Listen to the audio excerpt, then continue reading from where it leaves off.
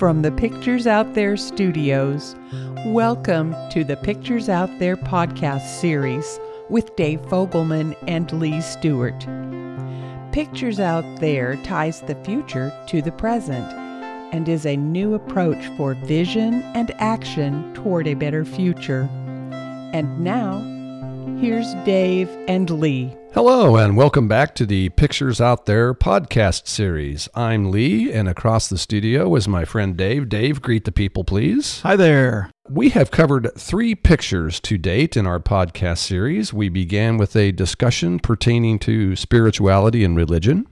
Our second picture pertained to our physical selves, our physical beings, finding something that we love about ourselves and about that which we see in all others. We addressed our attention to minimizing or perhaps eliminating violence of all kinds.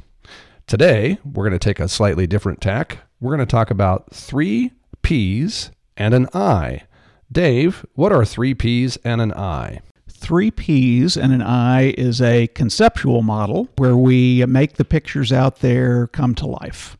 The 3 P's and an I that we will talk about over the course of these podcasts include pictures, which we've talked about and we'll talk much more about, perspectives, which is our topic for today and for several podcasts to follow, process, we'll talk about process much later, and ideals, that's the I. Ideals push us to be our best selves in a positive and constructive way, and we'll talk a lot more about ideals later. So, as Lee said, we've talked about pictures for 3 topics. We'll discuss quite a few more pictures during these podcasts, but for now we're going to turn to the concept of our perspectives, the second P in the model, if you will.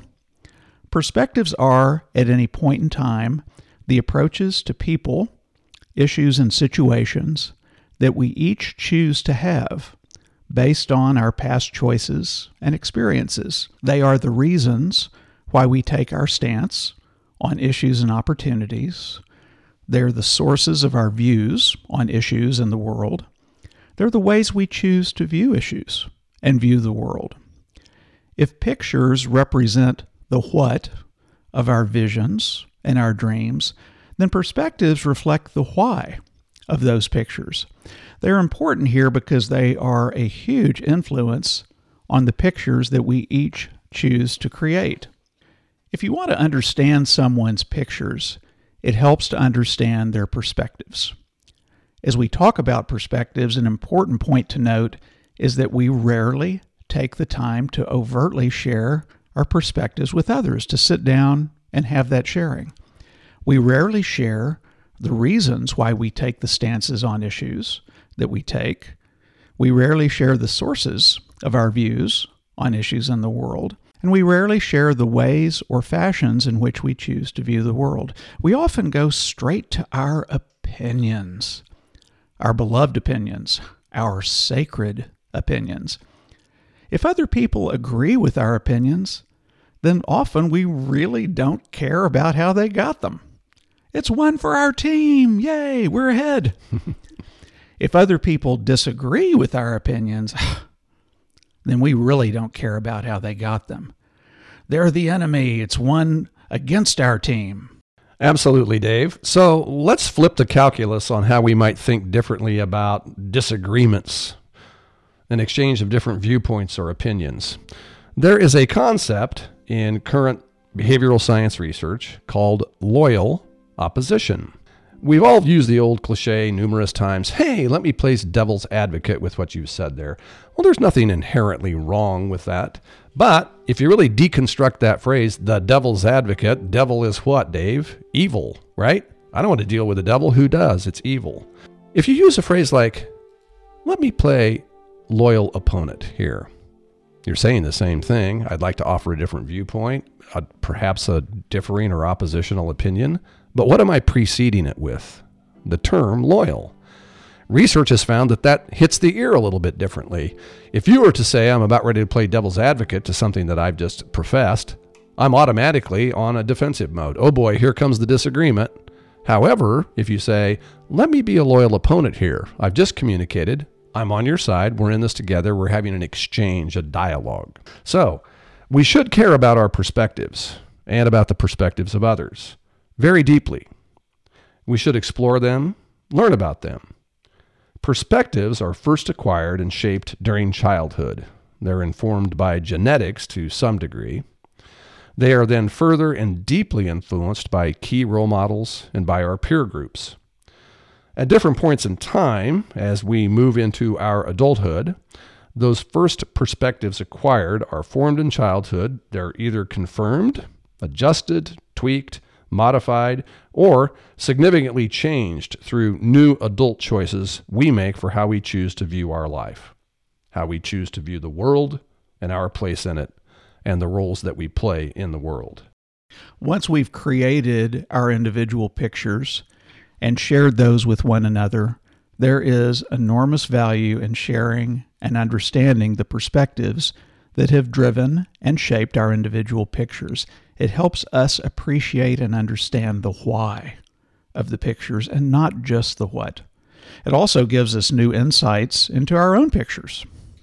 And with new insights, we can then find a greater measure of understanding, empathy, and common ground with one another that helps all of us figure out how we can move forward together with our collective pictures. So in the course of these podcasts, we'll describe a few perspectives that are hugely influential on the pictures that each of us wants for the future. Understanding these perspectives and being prepared to share where we stand on them with each other will remove a lot of the roadblocks and obstacles to unlocking the power of our pictures. And it'll make us generally happier with our relationships and with ourselves.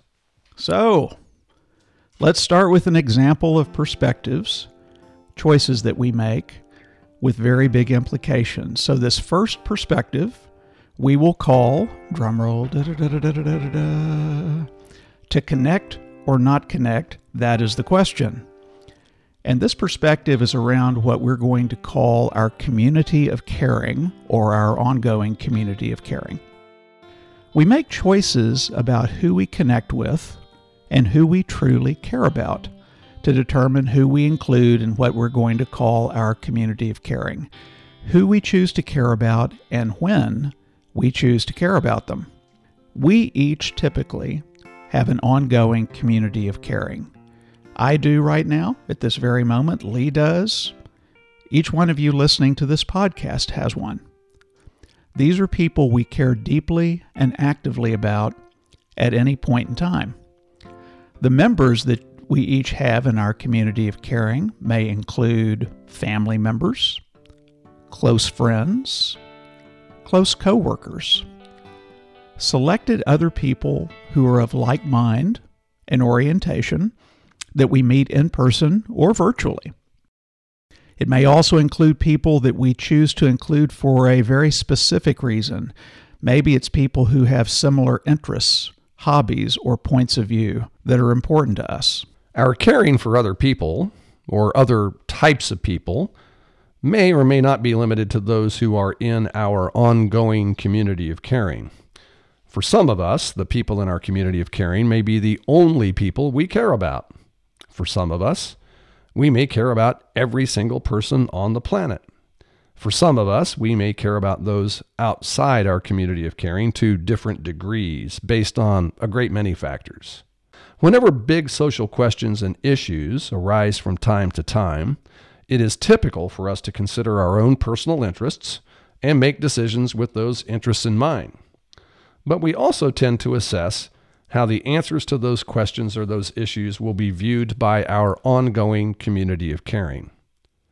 That consideration can also significantly influence our response or our decision to a social issue or to a public policy question. Our views or decisions on any particular question or issue are likely to be hugely influenced by who we choose to connect with and include in our ongoing community of caring.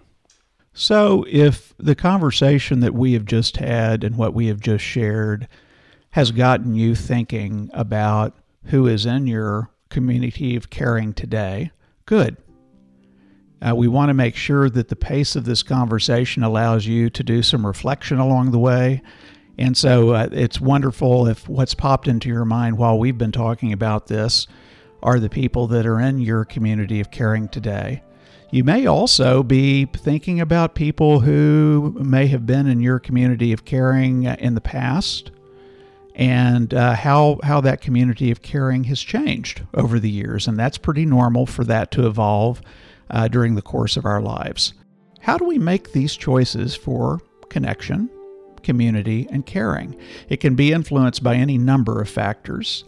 And we're going to just share some of these, and there's more than what we're going to describe here, but there's a lot of factors that can be involved. Your background and your family of origin can be a big part of your community of caring. Lee, I think we would both say that family is very big to us. Our family of origin during our childhood was very, very important to us and meaningful to us. Absolutely. Addition to my nuclear family, adult role models outside the family. I can, in a very treasured, cherished way, think of 2 or 3 very influential teachers in my elementary school years, middle school years, secondary school years, who had profound influences on the perspectives that I grew. I had an 8th grade English teacher who was hugely impactful on my life, an 8th grade Sunday school teacher. What was going on in 8th grade? I don't know what the deal was, but happened to have 2 people during that period of time who've affected the rest of my life. Friends, parents of friends. Yes. Some of my most beloved childhood friends, their parents were very meaningful to me, and I care deeply about them to this day. Absolutely. I recall a great uncle whom I only got to see on a rare occasion. He lived at a great distance, not part of the immediate family, but a treasured great uncle. And the few times that I would encounter him during my childhood years, he would literally take me aside and say, "You can be whatever you want to be." But you know what else? His message didn't stop there. He goes, "Other people can be whatever they need to be as well, and it's your job to help yourself and help them." Who we grew up with and what we grew up with can make a huge difference. I had the opportunity to go from a grade school that was very undiverse in terms of ethnicity, and for a period of time, went to a junior high, a middle school, that was extremely diverse, a completely different experience, and having that what for me was a new experience of being in a much more diverse community during the school day made a huge impact on my life and a huge impact in terms of how I view community. Absolutely. That ties nicely to our next point about perspectives and what we were taught about who should be in our community. So I grew up in a very small rural town, no diversity, ethnic or otherwise there. And it was not until I was a young man and went away to college when I began to be involved with people who were not like me. So frankly, I wasn't equipped. I didn't know how to deal with that, either positively or negatively. I look back on those first years of being in a more diverse community with tremendous heart. And at the same time that I grew up in, at least through grade school years, in a fairly non-diverse community, the messaging I was getting from my parents and other family members was to keep your head up, keep your eyes open. It's a big world out there, and there's a lot of other people out there that you should be caring about who don't live here, who are not like you. And so that was a very important value or ideal that got established with me very early in terms of who my community should be and how I should think of that. That was an important message from your parents. It connects with our next statement, which is we determine along the way either how large and encompassing and inclusive our world is going to be, or if we choose, we can really restrict it and limit it and make it small. And it's in these childhood years where we can begin to start receiving the fear messages, right? And so it can be a very small step from what can be pretty normal messaging about stranger danger or be careful in certain situations when you are encountering people or these kinds of people. Keep safe, particularly if we're trying to make sure that children are staying safe. It can be a very small step to really these kinds of people shouldn't be in your orbit. They're not a part of your community. They're a part of some other group. They're a part of some other place. And so they really shouldn't be a part of your world, which can then easily translate into you really shouldn't care about them. Yeah, that's right. So what is intended sometimes to be very benign messaging, like be careful for the safety of a child, can over time go the other direction, right? And say, well, I've been taught my whole life that those people aren't like me. I shouldn't be around them. I shouldn't care for them. Which leads to another point here in terms of us, even as children, as active agents in community building. What were we taught about the benefits of meeting new and different people? Or what were we taught about avoiding that? There's no good that can come out of meeting new people or meeting these kinds of new people. Yes. And what were we taught about the value of competing with others? Was that expectation set up as, yes, you should always compete for resources, for wealth, for whatever may be available? Or was the messaging that we received more like, there's enough for everyone? Competition is inherently problematic. That question of abundance or scarcity, we're here to cooperate or are we here to compete, starts very, very early. And so in terms of how we think of community, in terms of how we think about who we should care about, it's a very easy step to taking whatever that model is that we're given early on about abundance or scarcity, or about competition and cooperation, and translating that into what that means for community and who all we should care about. There can be situations, and we'll talk more about this, where in just the joy of athletic competition that has the umbrella of good sportsmanship around it, that can just be fun and enjoyable. But, if the notion is, well, that really is a placeholder for life is all about winners and losers. And it's important for you to be one of the winners, because if you're not a winner, then you're a loser. That creates a completely different model for community and how to think about that. Yes, absolutely. And finally, in our community of caring, what were we taught about what makes us ourselves worthy and successful and valued? How are we made different from others, both in a positive and negative fashion? Based on that answer, what does that tell us about community? If we're being told that we're valued when we win, meaning that other people have lost, there's a certain arm's length that we will want to have with people that we're actively competing against, who we need to have become the losers in that game so that we can win. And so that automatically starts narrowing our community down to people who are going to be supporting our victory, versus all of those who are either neutral, they're not helping, or they're actively working for our defeat. Yes. Okay, so to illustrate all the things that we just talked about, we're going to sometimes use the terms macro and micro to distinguish some of the differences in connection, community, and caring that we have to some degree. So let me try to explain how we're going to use those terms. If we have a pure macro community perspective, we may consider issues and questions with an enormous and broad community of caring in mind. So the macroeconomic term versus microeconomic term, if you're familiar with that, think of it that same way. Macro's big, macro's wide, macro's large, micro is narrower. And so the impact of a big social issue, for example, for someone with a macro orientation, the impact on someone halfway across the world or in another country may be almost as important to us as the impact to a family member or close friend if we have that macro viewpoint. If we have a micro viewpoint, the impacts to anyone that we don't personally know or deeply care about may be irrelevant to us to varying degrees. What we're taught about while we're growing up significantly influences and shapes where we are on this macro to micro spectrum, think of it as a line, as we enter young adulthood.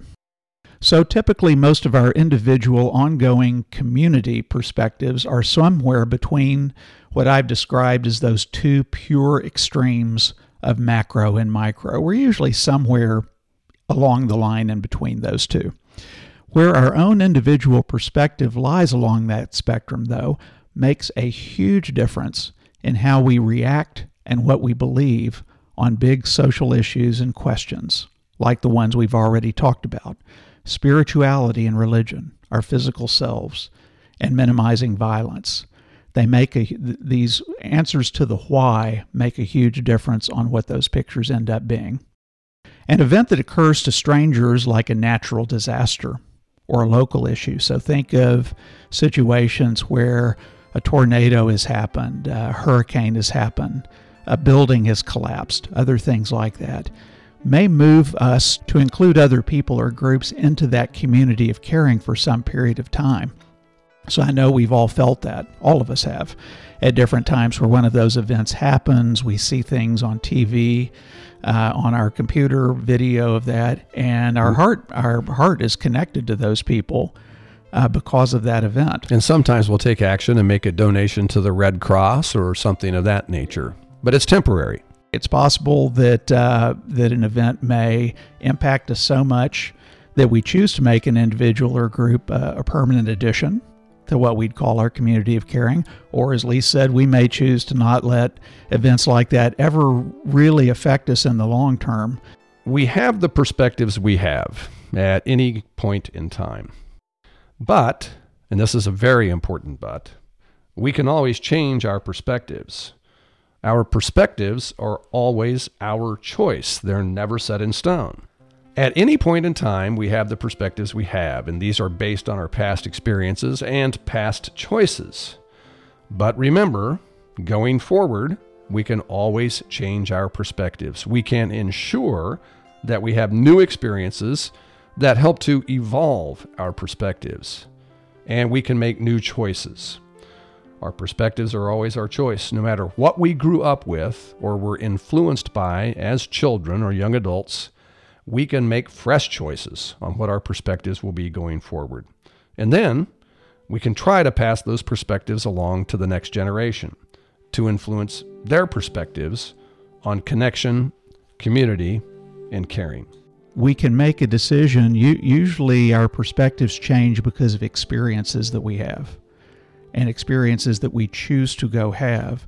So the notion isn't that necessarily you have this perspective today and just sitting here in a chair, I'm going to go change my perspective. But what you can choose to do is to go have new experiences, broader experiences, different experiences, and just go have them and let those experiences then drive you to see the world in a little different place. And that is a tip to all of us, Lee and me included. Excellent.